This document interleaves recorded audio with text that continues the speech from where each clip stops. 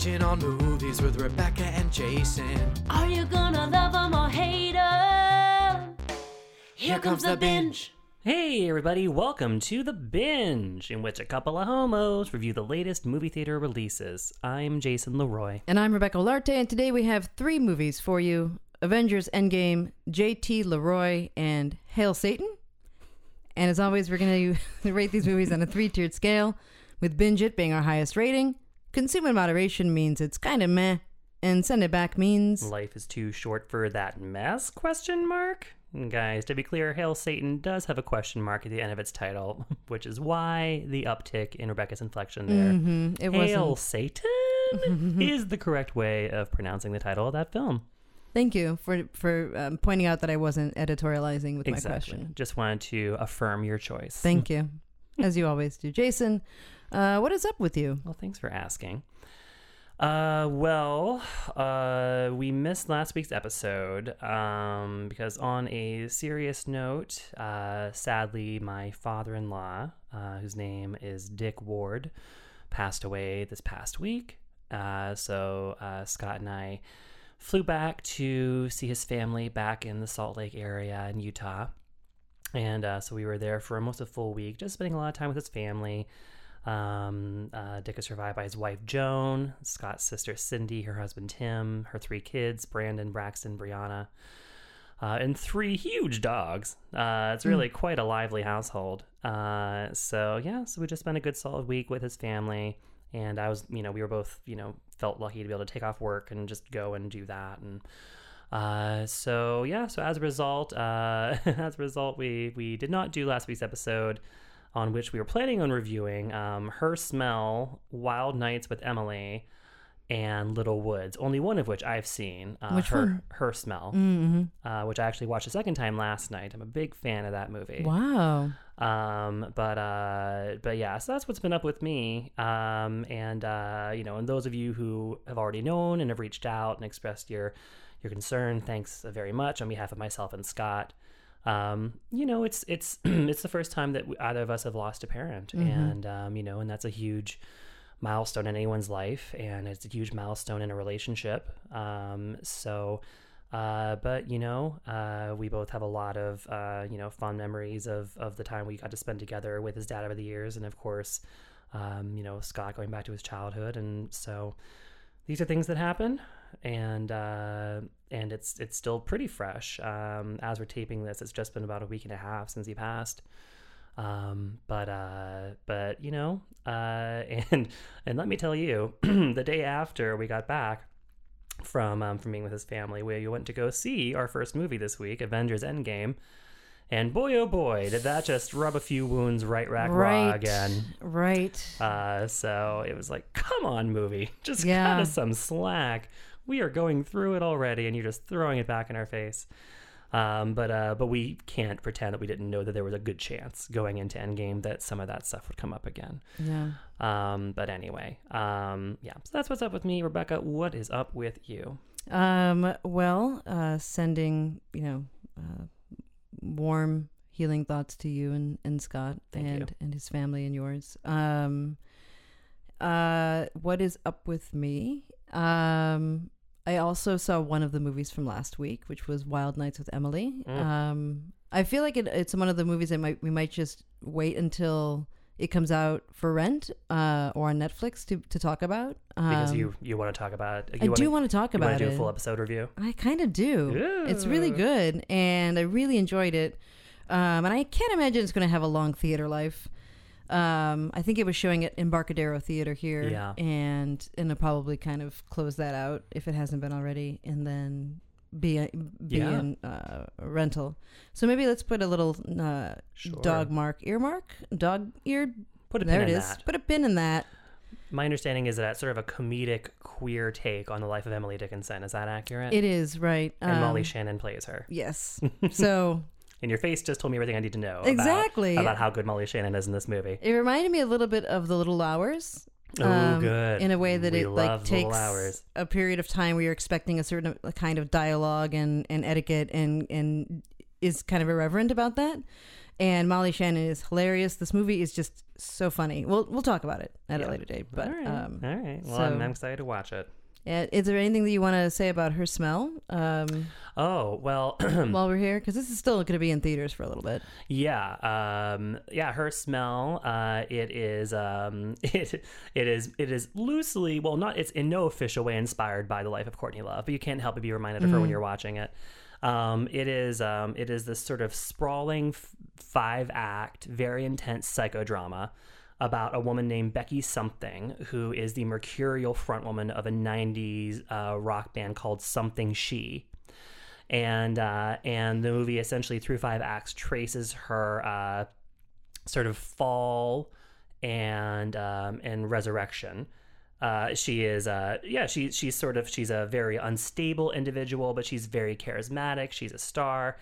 And we just sort of witness her and all the people in her orbit as she is just sort of being absolute nightmare hell to be around. And she has a young daughter, and so the first 3 acts are sort of her on the way down. Each act kind of being more hard to watch than the last. I should note that Becky Something is played by Elizabeth Moss. In what is just another gem in her crown. She is unbelievable. Like, she can do. There's nothing she can't do. Except drop Scientology. Aside from that, there's nothing she can't do. And this is just a performance you never thought that she'd be capable of giving. She generally plays much more subdued, nuanced kind of characters, and the character is still very nuanced, but it's a huge personality, and you have to. And she is. You feel very uncomfortable and very scared watching her in this movie. And then it sort of follows, once she hits rock bottom, then she kind of starts to try to find her way back up, and it's showing her sort of like long road to try to, make peace with herself and those around her for all the things that she's done. So, it has a great cast surrounding her too. We have Agnes Den, we have Dan Stevens, Eric Stoltz, Cara Delevingne, Virginia Madsen. And it's written and directed by Alex Ross Perry, who also worked with Elizabeth Moss in Queen of Earth and Listen Up, Philip. So, it's a real... I think whenever I saw it at TIFF last year, I tweeted something along the lines of like, this is definitely not for everyone, but boy, is it for me. Because, it's just a mix of, of like 90s girl rock and just... seething, scathing, searing female psychodrama. That is you. That is me. Yeah. No, it has my number. So I was a huge fan of her smell, which is a title Rebecca does not enjoy. I don't like it. I don't know what to tell you. I don't like it. For what it's worth, it took me until the second time watching it to realize I think it's meant to be about her, like about her daughter, about her like young daughter. Is that like worse? No, in that, like, oh, baby smell, like, and not in a bad smell. It's not like shitty diaper. It's meant to be like, oh, I see. It's sort of, because her daughter is sort of, her like, moral true north or whatever that kind of helps to pull her out of herself. But anywho, so the comparisons to Vox Lux have been written about. I haven't read those things. Sure. But even in your description here, begs the question of like, what's the difference between this and Vox Lux? Because there's also this sort of like act divided into acts and kind of following someone's slow descent into. I mean, Vox Lux is much more of just sort of like a big picture allegory about the 21st century, whereas her smell really is a character study. Like in Vox Lux, the character of Celeste, Natalie Portman's character, is very much like the protagonist of an allegory in the sense that there's not as much like she feels like a figure out of a fairy tale in a way, whereas Becky Something in her smell is a much more like flesh and blood psychological study. She's almost like a Jenna Rollins, John Cassavetes heroine. Like she's like very much blood and guts. I mean, I guess the difference is even reflected in the names of the movies, right? Where like Vox Lux is this like concept of not a person, and her smell couldn't be any more corporal. Yeah, no, exactly. Or disgusting. Yeah, right. Yes, and turns the stomach. If you're Rebecca. Okay, well, that was so maybe we talk about a couple of movies. A little movie roundup to make up for some lost time. I think we're also going to be missing next week, but we should be back the week after. But in the meantime, we're here to talk about the biggest movie of the year, so let's do it. Avengers Endgame. Rebecca saw it. Adrift in space with no food or water, Tony Stark sends a message to Pepper Potts as his oxygen supply starts to dwindle. Meanwhile, the remaining Avengers, Thor, Black Widow, Captain America, and Bruce Banner, must figure out a way to bring back their vanquished allies for an epic showdown with Thanos, the evil demigod who decimated the planet and the universe. Okay, so offline, Jason and I just pinged in real life. Oh, we just ding-donged. Ding-donged about the amount of spoilers we're going to give.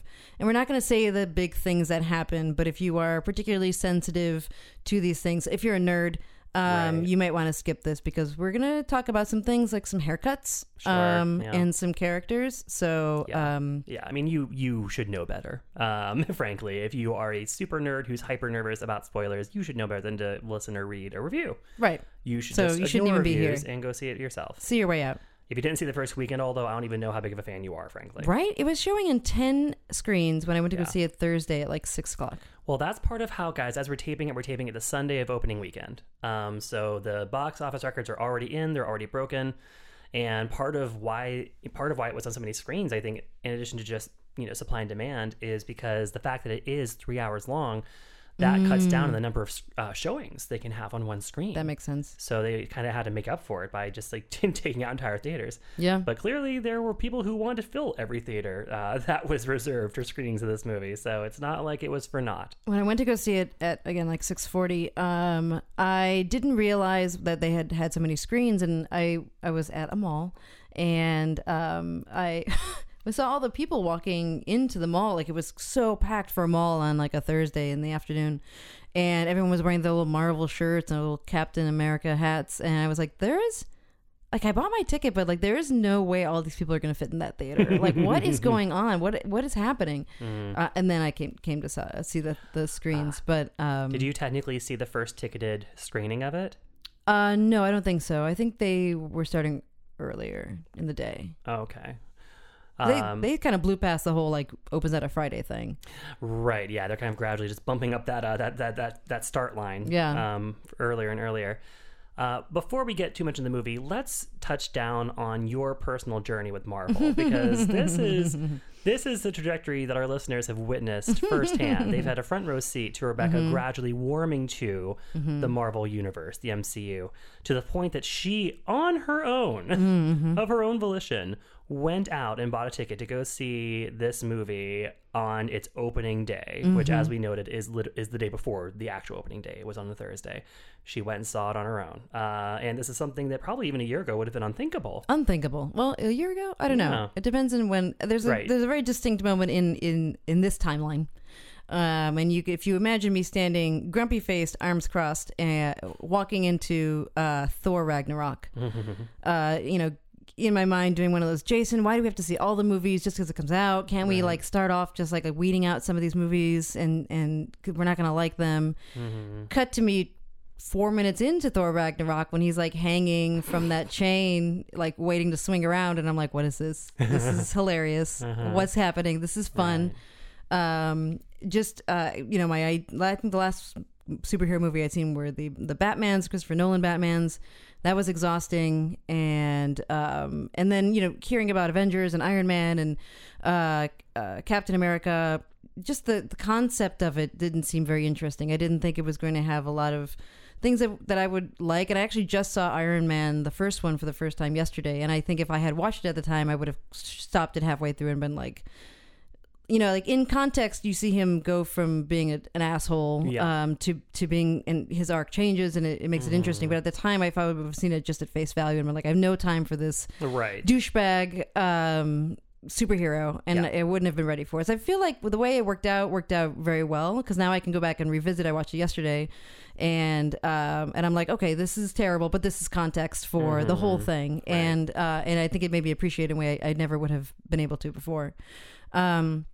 So I think Thor Ragnarok and the Guardians of the Galaxy, which again, like I just had so much judgment about the whole thing, and just seeing how charming it is and how sweet and how we've talked about these movies having very complicated morals that people have to deal with and very conflicting. I recently saw Civil War. Oh yeah. Wow. That was the big one. That's insane. Very complicated issues that there, are no right answers to sometimes, and seeing people struggle with those. Moral, ethical quagmires. The fact that they address the collateral damage that their existence, causes was great. And so, I saw those.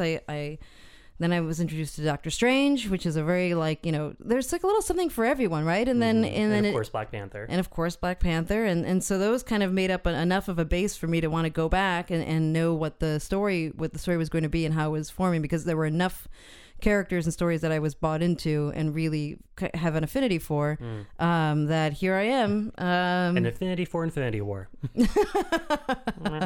The Affinity Stones is what I'm calling my engagement ring. She got Affinity Stoned and went to go see it. So now I'm all caught up and it's over. Cool. Yeah, just under the buzzer. That's the important thing. Rebecca likes to show up to parties just as the lights are being turned on. I just caught up with Game of Thrones as well. Sure. Sort of. By that I mean I watched the first episode of the last season and then watched all of the Jonathan Van Ness Game of Thrones recaps to fill in the gaps. And that's really all you need. Now I'm ready for tonight's episode. Fantastic. Which is supposed to be a hell of a one. Yeah, guys, as we're taping this, we do not yet know what happens on the third episode of season 8 of Game of Thrones, the big battle. So based on the second one, can't be good. Oof. So out of all the funny thing to me about Endgame in terms of like which of the Marvel movies that came before it really came to factor in a major way. And I should note that I've watched all these movies, but I'm by no means like a stan for them. Like I'm a fan, but I'm not on Reddit reading stuff. Like I don't keep up with fan theories. I don't do any of that stuff. So I don't engage on the internet about these movies. So I was very surprised how much of a role Ant-Man and the Wasp wound up having. Like it was like the most pivotal movie in the entire Marvel universe for Endgame, aside from Infinity War. Yeah. I think that was an interesting thing about this movie is that Ant-Man and Ant-Man technology and Nebula. And Nebula, Nebula was a massive character. Pivotal characters in what happens, and that was kind of neat because it was about it's not necessarily about what Captain America does or things because we kind of know how that's going to go, but it ended up being about how, like, her unresolved issues with her family, and that put everything in peril. And I think this is what gets to what I think is so remarkable about Endgame. And to an extent also about Infinity War before it, which we reviewed at the time. The filmmakers and the Russo brothers of Cleveland's Own and the screenwriters have such mastery in terms of their knowledge of the entire universe and all of its parts and they are so confident in their ability to tell a story that synthesizes all the different parts of it. This movie does not sweat. This movie does not strain itself. Like, no movie in history has attempted to do more than Endgame does. I feel like that's just a thing that I can say and think that's true. And at no point does the movie let you see it sweat. No. Like, it is just in relaxed, confident control of its storytelling, of all the different universes it's juggling, of the many different characters it's juggling, of the stakes, of the fan anticipation, all that stuff, and it just lets it all go. And it just proceeds to tell you this 3-hour plus story that I think certainly did not feel like 3 hours. No, not at all. And it starts off after a very surprising prologue. Suddenly it becomes The Leftovers. Yeah.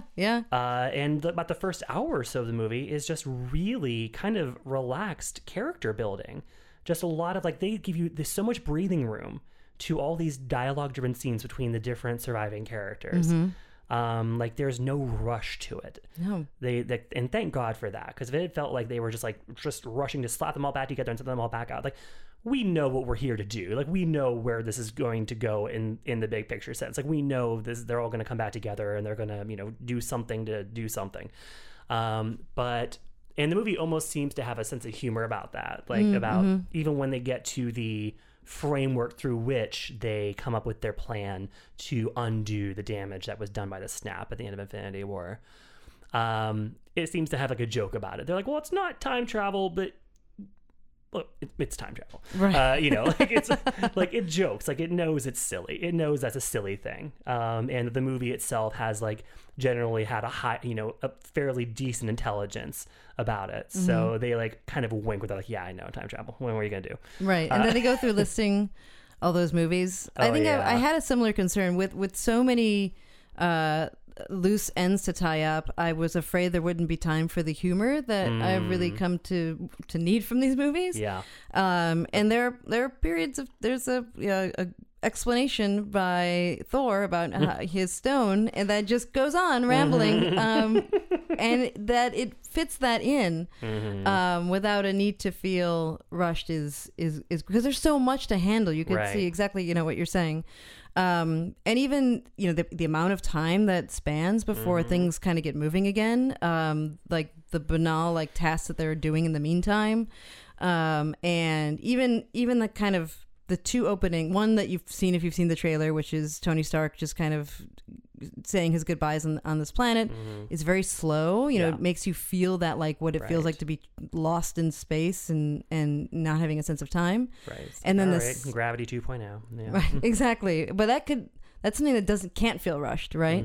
And then the other scene where you kind of see someone else's view of the happening, is that what it's called in Leftovers, is also done very like with enough time to make you forget what could possibly be happening, I think. And so that is a really really good point, Jason. And I feel like I also don't read fan theories or read the comic books, but I would watch like a documentary about how the Russo brothers and the writers, and is it Paul Feig is the what's his name? Kevin Feige. Kevin Feige, the other Feige. Yes.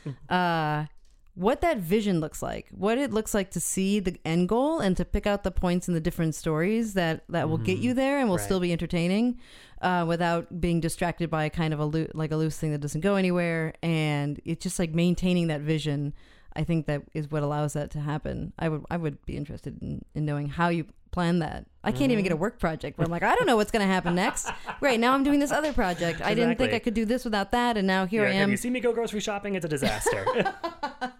Complete disaster. What kind of chili powder? There were casualties. No, I mean, I'm curious about all those things as well. And you mentioned this movie has part of what makes it feel, again, like such an elevation of the form is that kind of intimacy, that it's not just like nonstop pomp and circumstance, shock and awe grandeur from beginning to end. It actually both begins and ends on moments of such disarming, simple humanity.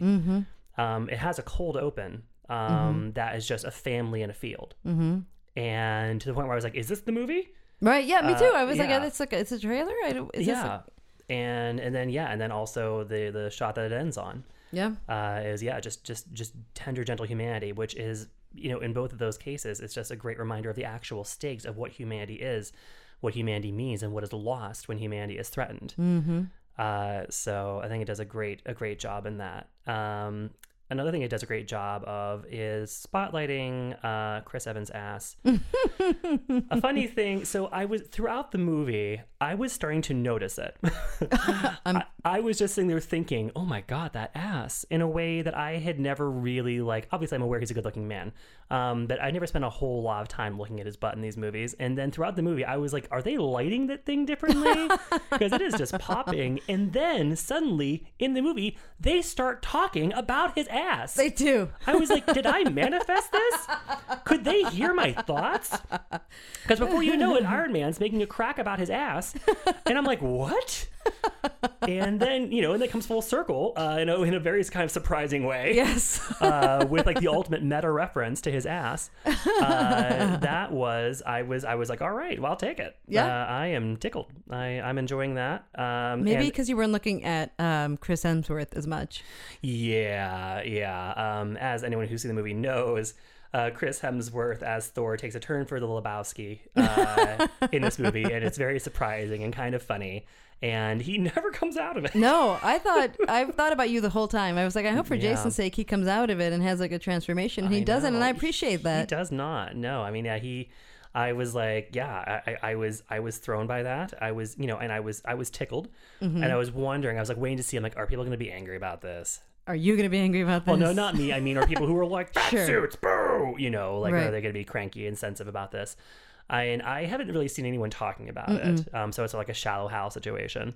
But yeah, Chris Hemsworth really goes for it in terms of embracing his it's a very Amy Sedaris-esque. It's like that. It's like David Sedaris' story about Amy Sedaris wearing fat suits to infuriate their father.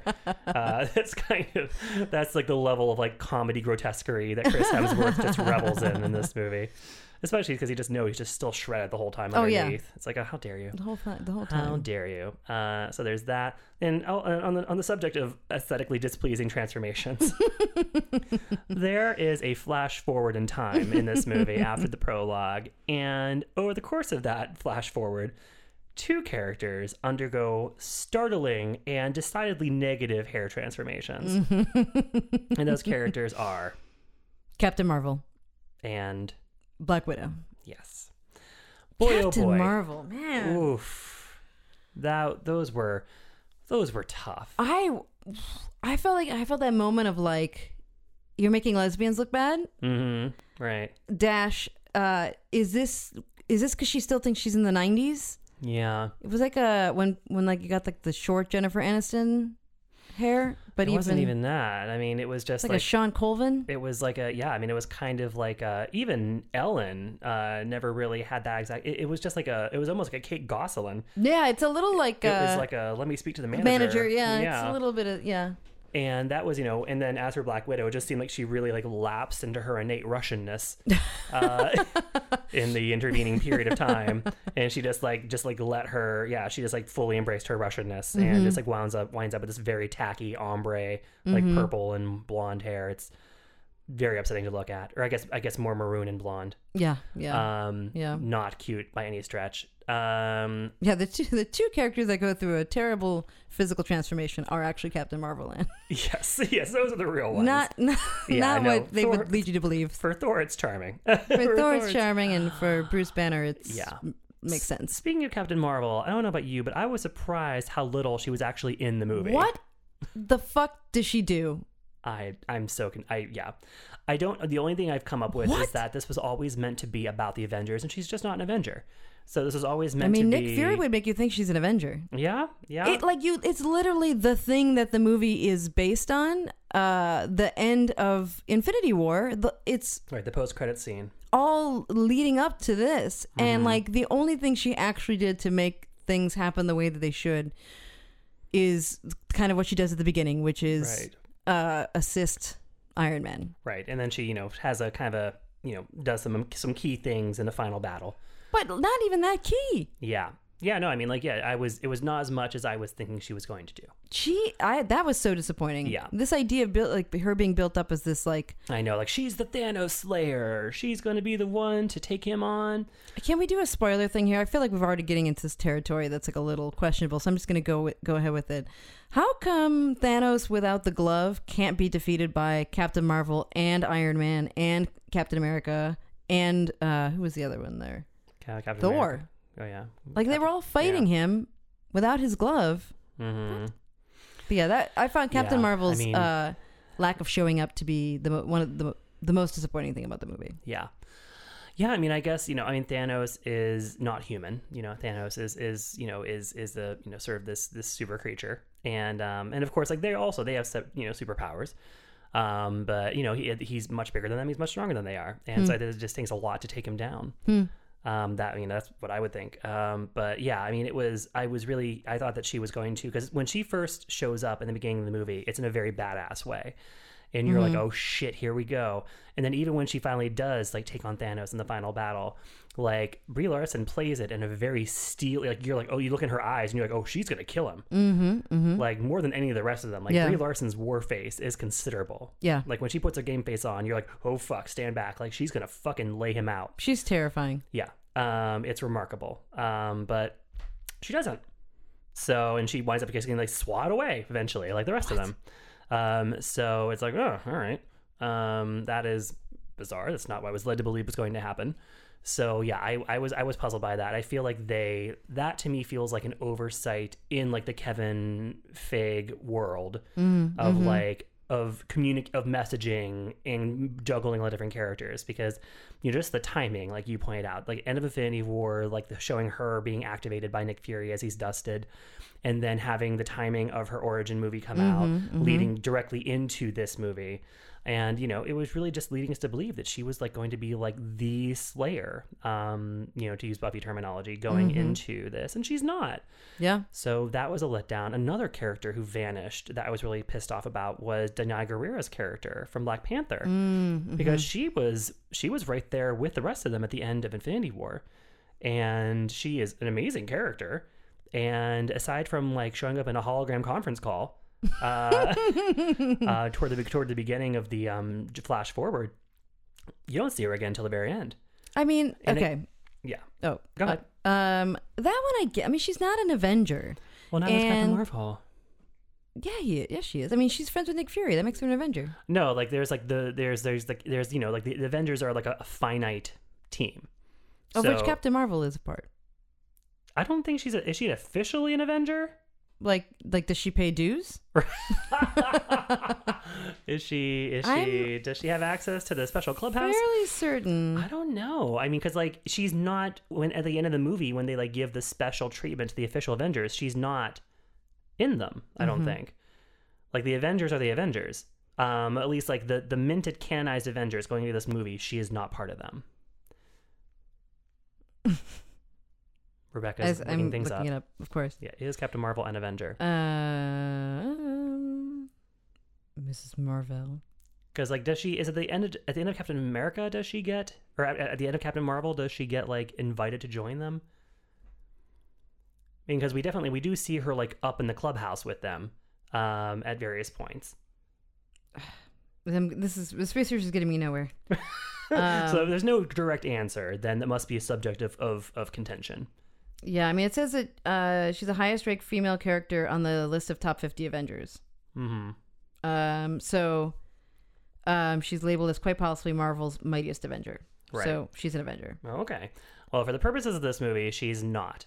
And, she's off, tending to her things elsewhere in the universe. And she kind of acknowledges that when she first debuts her terrible new hair right before vanishing until the final act of the movie. So, I think, for this movie, the Avengers are a set in stone mix of people that were the same from the first movie. So I feel like this movie has a certain top tier of Avenger that was introduced and minted and canonized in the first movie. And those are the characters it's the most preoccupied with.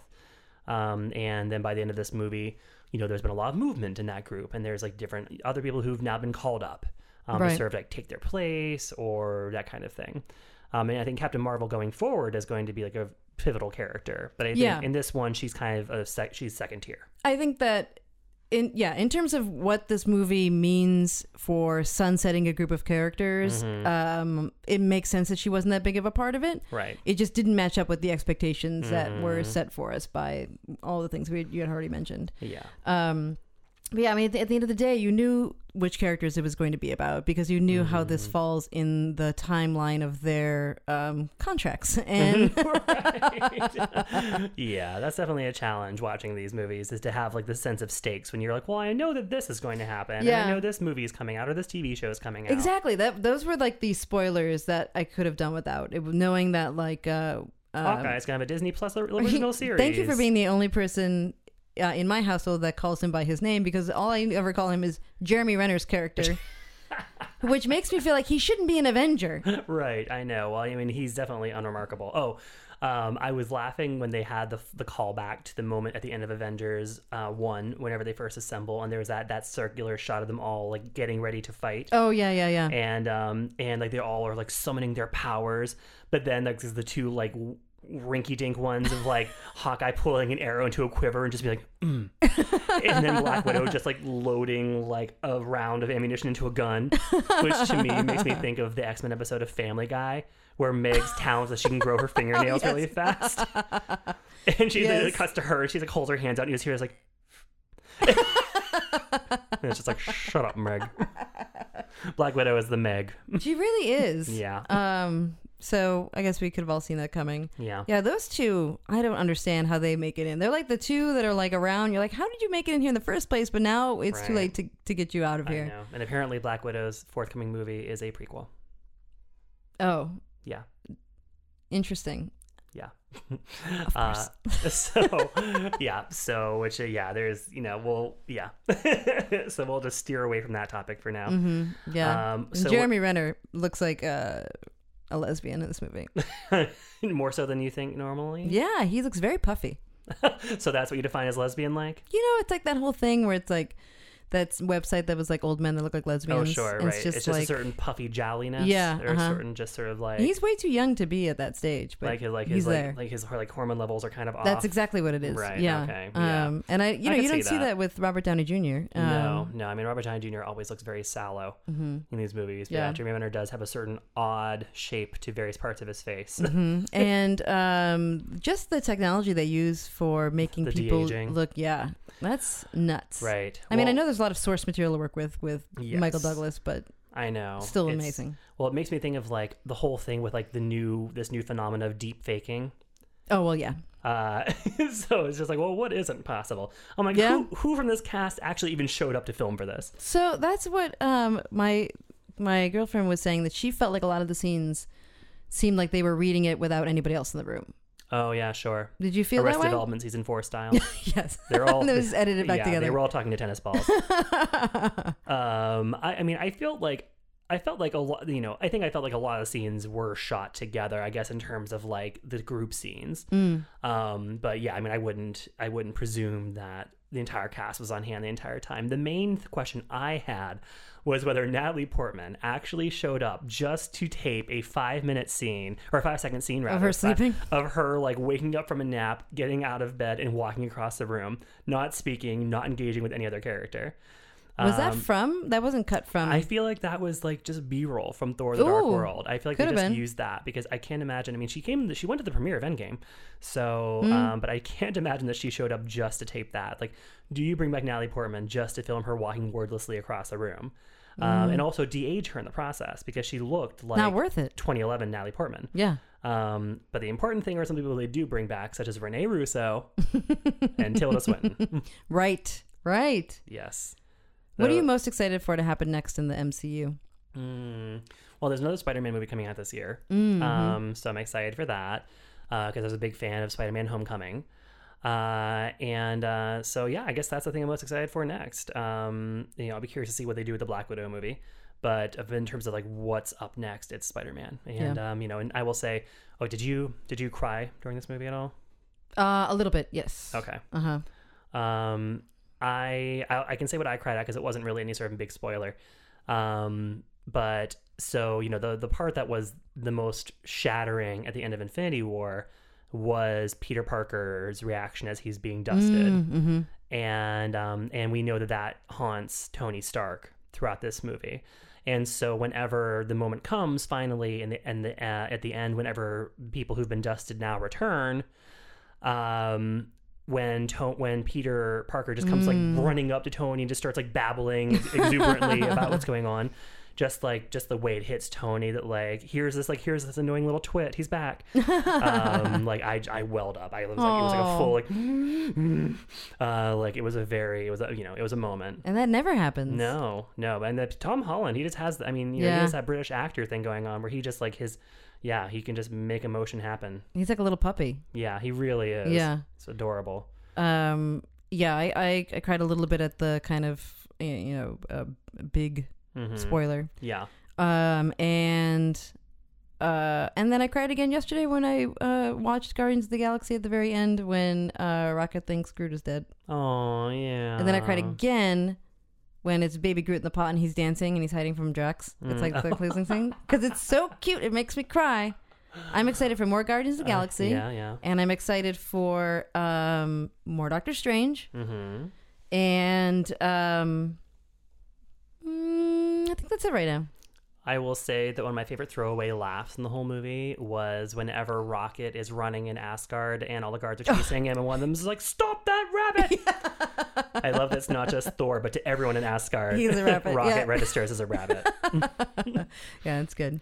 Rocket is great. Yeah, and that's the that's what I'm talking about. That's like they know all their own references and they're fluent in them and they know like when to pull something down from the shelf and be like, oh, let's do a quick like rabbit joke here. Like they just know what they're doing.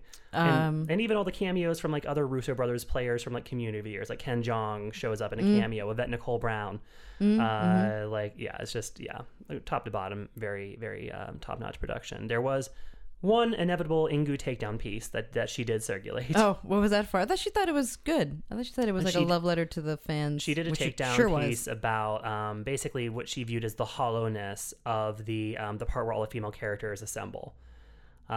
Which she viewed during the fight scene, which she viewed as an empty gesture and too little too late given the comically marginal space that Marvel has allotted for female characters in the 10 years of the MCU, which is accurate. Yeah. So can't fight with her about that. No, that's hopefully true. It's a sign of things to come. Yeah, I mean, hopefully they're turning the tide, and I mean, frankly, culturally 10 years ago was a very different place. Yeah. So hopefully they're reacting and responding and being best. Speaking of cultural moments, what did you think about Chris Evans? What did you think about? Okay, Steve Rogers. Now I can't. I need to make sure that I only diss Jeremy Renner with that using his real name. Right. When Steve Rogers is in the kind of like therapy group and he has that conversation with is it Joe Russo or Anthony Russo who is like comes out like is like, oh, I went on this date with this guy. Oh, I didn't know that was one of the Russos. It was one of the Russos. Oh. I feel like that was. It's also very small. He's not like an Avenger. It's very right. But it was also very like having it being the director. Yeah. Have Steve Rogers affirm. Yeah. I mean, Chris Evans in real life has a gay brother. And also in real life is like a huge SJW on Twitter. Yep. And so Chris Evans is just a prince. And so I think he's wonderful, and I'm very glad we have him as like an influential figure in pop culture. Definitely. Right now. And I mean, I felt like again for being a very small gesture that it was acted by the director I thought was pretty gave it more weight and was pretty cool. Yeah, that was lovely. And how much did you enjoy the Hulk? Oh man, that was hilarious. I think it was well done. I think what they did make sense, this sort of compromise. Right. And yeah, I enjoyed it. I thought he would play a bigger part. I don't know what's happening to him going forward. Right. Yeah. And I want to know what's going to happen with Thor going forward and the Valkyrie. Yeah. Yeah, I will say, so yeah, Tessa Thompson, one sort of thing that I think was not supposed to be funny, that was very funny to me, was every time that Tessa Thompson would just fly through the frame on a flying horse. Yep. It was because like the battle at the end of this scene is more or less a rehash of the battle at the end of Infinity War, but it's even bigger. And one of the things they add to the kitchen sink bonanza of this battle is Tessa Thompson on a flying horse. And so you're like watching like 50 other battles happening, and then you just see like a flash of her on a horse just like whip through the frame. You're like, oh, there she goes. Yeah, it's like suddenly you're like a Trapper Keeper from like the 90s. Right, it's a very Lisa Frank moment. Yes, it is. Yeah, so and that's what she brings to the table, and I'm happy for it. So this one is not the pick of the week. But it's still, for me, a binge it. It is a binge it for me as well. And considering it's the only movie I saw this week, it is my pick of the week. But I don't get to call that when I've only seen one of them. It's in theaters now, probably in every screen in the theater now. Rated PG-13 for sequences of sci-fi violence and action and some language. Bringing us to movie number 2, which is JC LeRoy. We'll talk about how confusing that is later. Yeah. A young woman named Savannah Knoop spends 6 years pretending to be the celebrated author JC LeRoy, the imagined literary persona of her sister-in-law. Jason, you share a very similar name to this movie title, and I think because of that, you should drive. Sure. Yeah, so I don't know about you, but I definitely remember when JT LeRoy was first becoming a thing back in the day. And I remember very clearly going to the Borders in my hometown and going and buying a copy of Sarah, the first novel that was credited to JT.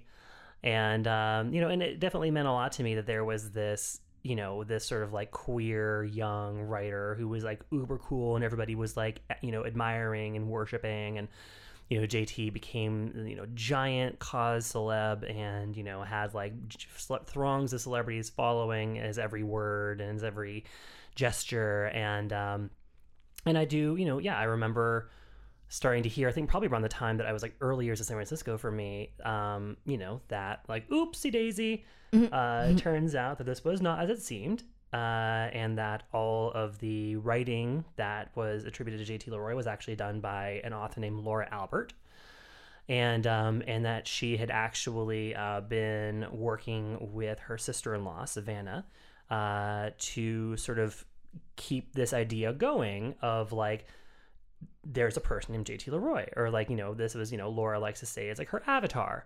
So sort of like long before it became commonplace for people to have like kind of online avatars or, alter egos for their creative work. Like that was kind of what Laura was doing here. But of course, many people did not take it as a harmless thing. And many kind of viewed it as being deliberately, misleading.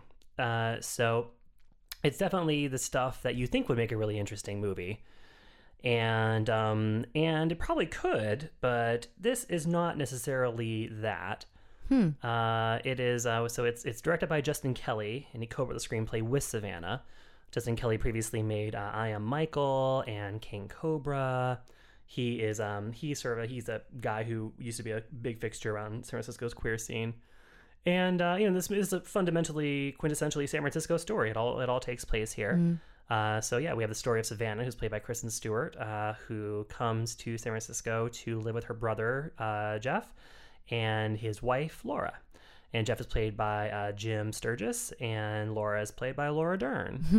So it's quite a cast. And so we have, sort of through Savannah's lens, through Savannah's point of view, we have the story of how she, met Laura and was sort of swept away by Laura's personality and by Laura's writing, and then kind of winds up embodying JT, which, it was, do you remember when all this was happening? I think I only found out about it when it was being like debunked, when like the scandal was coming out, right? And it was like very unclear what was happening, right. And then I didn't really follow it much past that. Yeah. So, and this is a slightly fictionalized version of the story, just because there are certain things that they can't really get rights to. And one of those things is in real life, Asia Argento was one of the most fervent lovers of JT, and she struck a deal with them to turn The Heart is Deceitful Above All Things, a collection of short stories, into a movie. And that movie was made, and it premiered at the Cannes Film Festival. But then, and Asia and JT were like, / Savannah were like lovers. It was this whole thing. But then, Asia was, along with everyone else, or at least, Asia publicly presented that she was, shocked to find out that this was not as it seemed. And so in this movie, they pull a switcheroo, and they have a fictionalized version of Asia, who is now played by Diane Kruger, who is, so they make her blonde and French rather than brunette and Italian. And they make an adaptation of Sarah rather than an adaptation of The Heart is Deceitful. So I think probably the main problem with this movie is that it plays like a TV movie. Okay. It's just not especially cinematic. It plays like an HBO movie on the subject. So despite having like just a top flight cast, like what more, can you ask for from a cast than Laura Dern, Kristen Stewart, and Diane Kruger? It does not give them so much to do. It's a little underwritten, and it has much growth that it could could stand to embrace in terms of its overall kind of directorial aesthetic. So it's kind of like, all right, well, it's just kind of a fairly straightforward TV movie version of this story that happens to have a really incredible cast. Also included in that cast is real life JT LeRoy acolyte Courtney Love. Who, when I first saw it, I thought was playing herself. And then I realized later is not playing herself. She's playing a producer who is just a sort of general Hollywood like producer who brings JT down to LA to like throw a big party to introduce him to like all the big players in town to all fight over his properties. And then he's accompanied by, so Laura Albert went around with JT at all of his events and frequently spoke for him in the form of a whole different character, a British publicist named Speedy. So Speedy is there with JT at all these things, and Laura Dern looks like she's having a ball playing the Speedy bits. And it's very funny that Courtney Love agreed to do this movie possibly only if she could be somebody who figures it out really soon. Because she in this movie, within seconds of like her coming on screen and meeting JT and Speedy, she's already like giving these like side eye looks at Speedy like, what's your deal? It's like, oh, Courtney. A better film to watch about all this whole subject is a documentary called Author, the JT LeRoy story, which is like Laura Albert's like full, like official sanctioned authorized documentary, in which she plays just tons and tons of archival audio of phone conversations that she had with any number of people throughout the whole thing. Because Laura was always the voice of JT. So any interview that JT did over the phone, Laura was doing that. And she plays a number of phone conversations with Courtney Love, including conversations with Courtney after the news came out, in which Courtney it literally is like, oh wait, hang on, I just need to blow this huge rail. And Laura is like, okay. Wow. And then you like listen to Courtney like just do a long line, and then she's like, okay. So, as I was saying, right, okay, so I think this is all fine. Like, who cares? I would say just like write this. Like, okay, now you write this. Now this is the story you write. Oh my God, that's amazing. I feel like you need to watch them both, no? Yeah, I mean, I think that, if you're drawn in by the cast of JT LeRoy, the movie, then, and you go see it, then yeah, I think if you want to like see the actual story, then Author is the story to watch. And of course, when I was talking earlier about my connection to it, there is our similarities in name. I am JC LeRoy. Mm-hmm. Those are my initials. So of course I always felt that connection to it. And then to the point where like, as I've requested like a link to this so we could watch it and review it, they were like, the publicist was like, only if you prove your kin. And I was like, what? Oh, because I keep forgetting. I always forget that my name is like literally that name. So it's been a surreal time. Even a number of years ago, I interviewed Justin Kelly for the movie I Am Michael that starred James Franco. And he was working on this movie at the time, and he was like spooked whenever I showed up. And he was like, hi. I'm like, hi, I'm Jason LeRoy. And he's like, is that your real name? I'm like, yeah, why? And he's like, oh my God. He's like, I'm working on a movie about the whole JT LeRoy thing right now. And whenever I'm in San Francisco, like, oh my God, people come out the woodwork. And I'm like, oh, okay. And he's like, so when I saw your name on the press list today, I was like, fuck. And I shouldn't come along and have them call me Speedy. Right. You're like, and I'm his publicist, Seedy.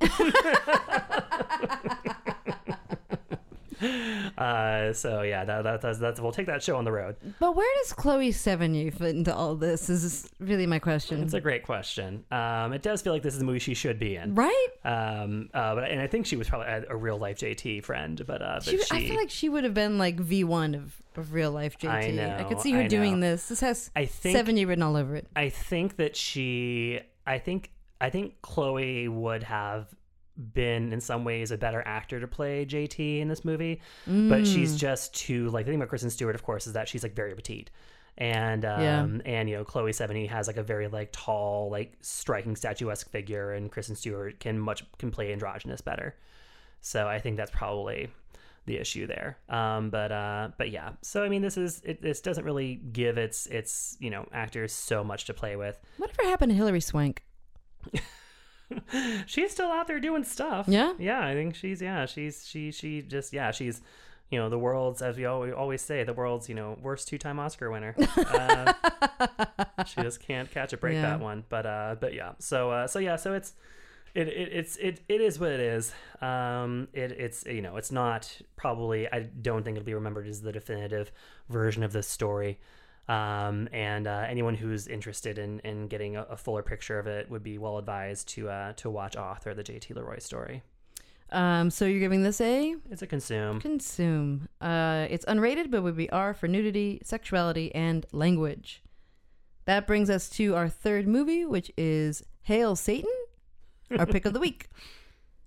With unprecedented access, Hail Satan traces the rise of the Satanic Temple. Only 6 years old and already one of the most controversial religious movements in American history. The temple and its enigmatic leader, Lucian Graves, are calling for a satanic revolution to save the nation's soul. But are they for real? Jason will tell you. I am so excited to hear about this, and we'll be seeing it very soon. Here we have a documentary about the Satanic Temple and their existence as a catalyst to questioning our religious ideas of religion in America. Mm-hmm.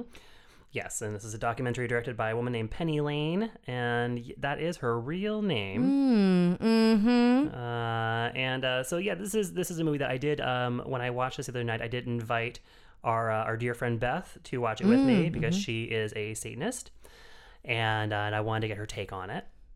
And and this is just a really kind of rollicking, fun documentary. So I think the first thing, it's important to unpack a few things about like modern Satanism and what it actually means and what it does not mean, what it is, what it is not.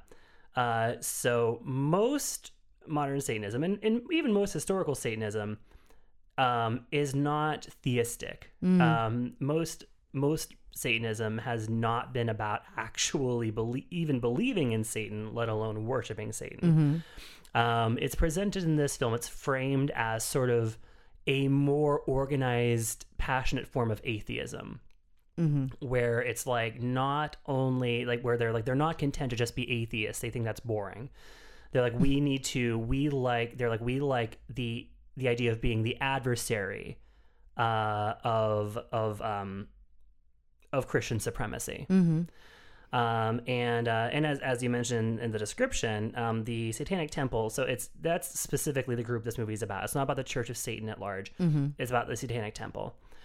And so Satanic Temple in particular emerged fairly recently to essentially act as trolls.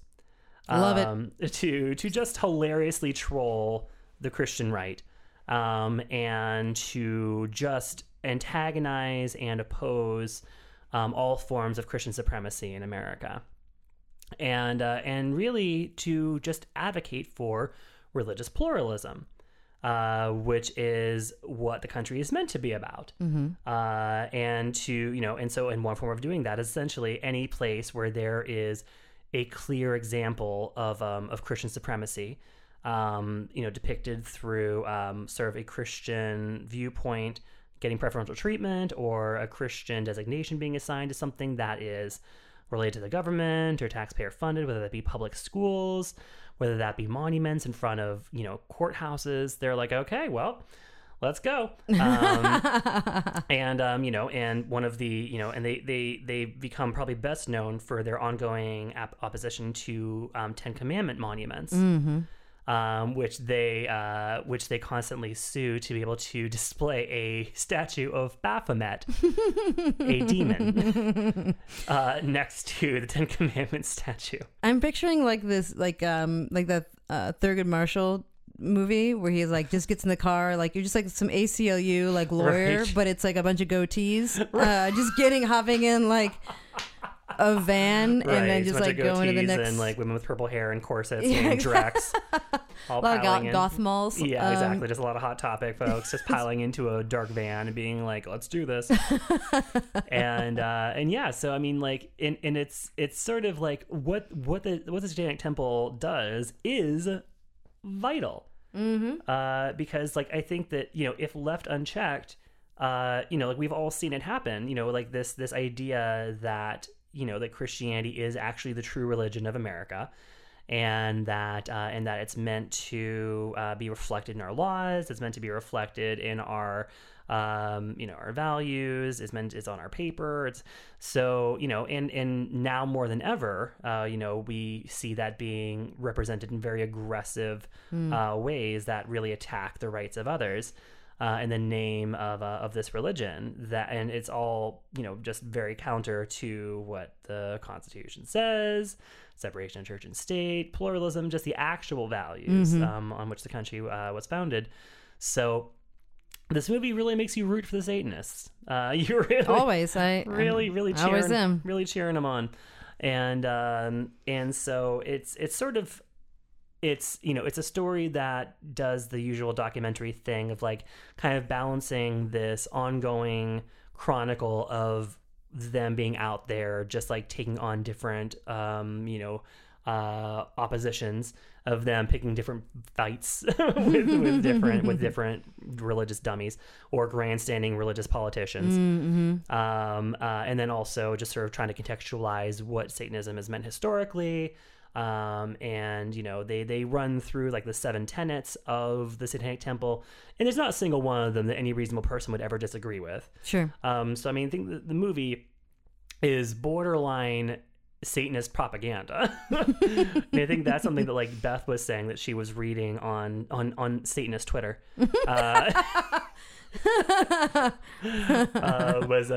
Apparently like Satanist Twitter actually thinks the movie is like not critical enough of the Satanic Church, and that like it doesn't acknowledge various shortcomings that it has in terms of like sort of like racism and sexism, because obviously when like you would not be mistaken if you assume that it's mostly white men from Oregon. It's a lot of goatees, as you mentioned. So there's been criticism that it doesn't take on some of the struggles that the church is facing, and that it might be almost too glorifying of the church at the end of the day. And it was funny for me to be watching it and reviewing it, because like I do identify as Christian, and I do have a background of evangelical Christianity. And so, watching it, I couldn't help but have that line from The Devil's Advocate running through my head where it's like, Satan's greatest trick was convincing the world that he didn't exist. And I was like, this is that exactly. I like your Al Pacino. Just a bunch of secular humanists standing around being like, oh, we call ourselves Satanists, but we don't believe in Satan, and we have good messages you should all follow. I'm like, ooh, it's insidious. Have you ever looked at Monster Energy drink?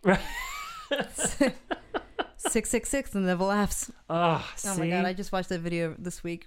Have you ever seen that one? Which one? Oh my god, it was this amazing YouTube video from maybe like 6 years ago now, and it's like some convention, and there's like a woman behind a booth, and she has all these like things to support her claim that Monster Energy drink is Satanist. Oh, is this the person who sits behind the table? It's like changed my mind. Yeah, well, no. That's more recently. This is like a total. Let me talk to your manager, mom, and she's like, okay, see these like the monsters. These are, if you take this to Hebrew, this is 666, and then she was like, see, they have a cross, and then the cross is in the O. What company? And it's like, it's called Unleash the Beast. Who's the beast? Satan. And there's this part that she's just like, and when you turn it upside down, you take a drink. It says it's an upside down cross, and the devil laughs. It's the funniest. Oh my god, funniest video. And this is not Dana Carvey as the church lady. No, but you would think, like, is it Satan? Very similar. Very similar. Oh, that sounds amazing. I'll have to look that up. It's a classic one before you realize how much people actually do gematria online. Yeah, well, and that's part of like what I was thinking watching this movie was I was like, this movie is assuming that the average person is way smarter than they are. Because I think that the movie assumes that people can keep up with kind of the high meta conceptual level of what the Satanic Temple is doing and saying. Because, they're calling themselves Satanists. They are having black masses in which they worship Satan. They say, Hail Satan, but they don't mean any of it. It is all a gesture that is meant to sort of like deconstruct the traditional organized church service. And really it is just sort of a philosophical, moral framework through which to challenge Christian supremacy in America. But then that's kind of a high concept. Does it explain it well? I think it explains it pretty well, but I think it also assumes a certain level of intelligence in the viewer, that if you're watching this movie, that you probably are going to be able to keep up with this stuff. Mm-hmm. And I mean, like, I was just picturing, like, I never want to assume anything about the average American viewer. No. And so, like, I can imagine, people watching this and, I'm possibly having the wrong idea. Interesting. Or, but at the same time, the movie delves into the whole, like, the 80s and 90s era of satanic panic.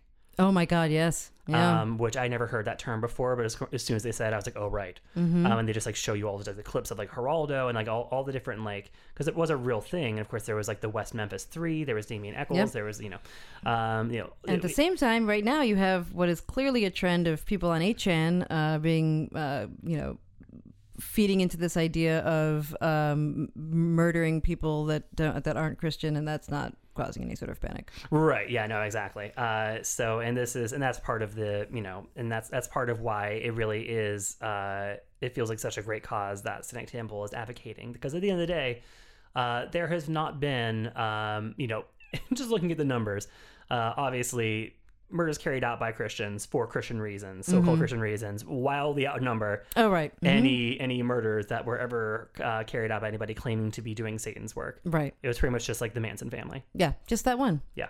Yeah. Which was a bad one. I mean, it was bad. It was bad. Let's be clear, we're not minimizing that. But yeah, scale was... It's a really, so this is, and it is relatively a new church. But yeah, this movie definitely makes you want to, like, join their numbers. And I personally wouldn't, because I'm not an atheist, but I very much appreciate what they're doing, and I think that it's very needed, and I was delighted watching their story. So what I'm hearing is that you're an atheist and possibly a Satanist, and that you are giving this a binge it, and it's the pick of the week. It's unrated, but it would probably be R for graphic nudity, language, disturbing imagery, and the ability to convert Jason into a card-carrying Satanist. Oh, I should have written ritualistic violence on this one. You really should have. So one, it should have mattered. There is kind of some. Oh, man. Ugh, so close. Also, the people... Okay, wait. I'm done. I mean, even, like, serial killers aren't Satanists. They're just, like, domestic violence and, like... Right, and there's mental illness. Yes. And, there's not because, like, an articulated belief system that involves any satanic principles. Right, Ugh. Yeah. Okay. All right. That's it, you Satanist. Thank you so much for tuning in to this week's show. Jason, you have exciting news about where you can find the binge. Yes, guys, as of right now, if you happen to be a Spotify user, and if you enjoy listening to other content on Spotify aside from music, the Binge Movie Podcast is now on Spotify. Yay. So go ahead on Spotify and hit follow on our page, and whenever we have a new episode, it'll send it your way. And you can just keep all your music and your podcast in that one spot. I feel like that's a big win for all of the non-iPhone users, because they would always have to go to, like, Stitcher, which is nonsense, or something else. Yeah, and... I know, like Podbean. Well, yeah, all the different quote-unquote podcatchers. Like this will hopefully resolve that. So yeah, so for all you non-iPhone users out there, and if you use Spotify now, you have an easy place to listen to the show. And I don't know if they do ads for podcasts. I would think not, because they don't, like, there's no money involved. So hopefully you can just listen to the podcast without any ads too. Yeah, and you can just seamlessly go between Beyonce's Homecoming to here and then back again. Right. Very excited about that. Jason, thank you for setting that up. You're welcome. You are on Twitter at XSFaggage. I'm at Fight Balance. Thank you so much. Bye, guys. Bye-bye. Binging on movies with Rebecca and Jason. You made it to the end. That's amazing. There goes the binge.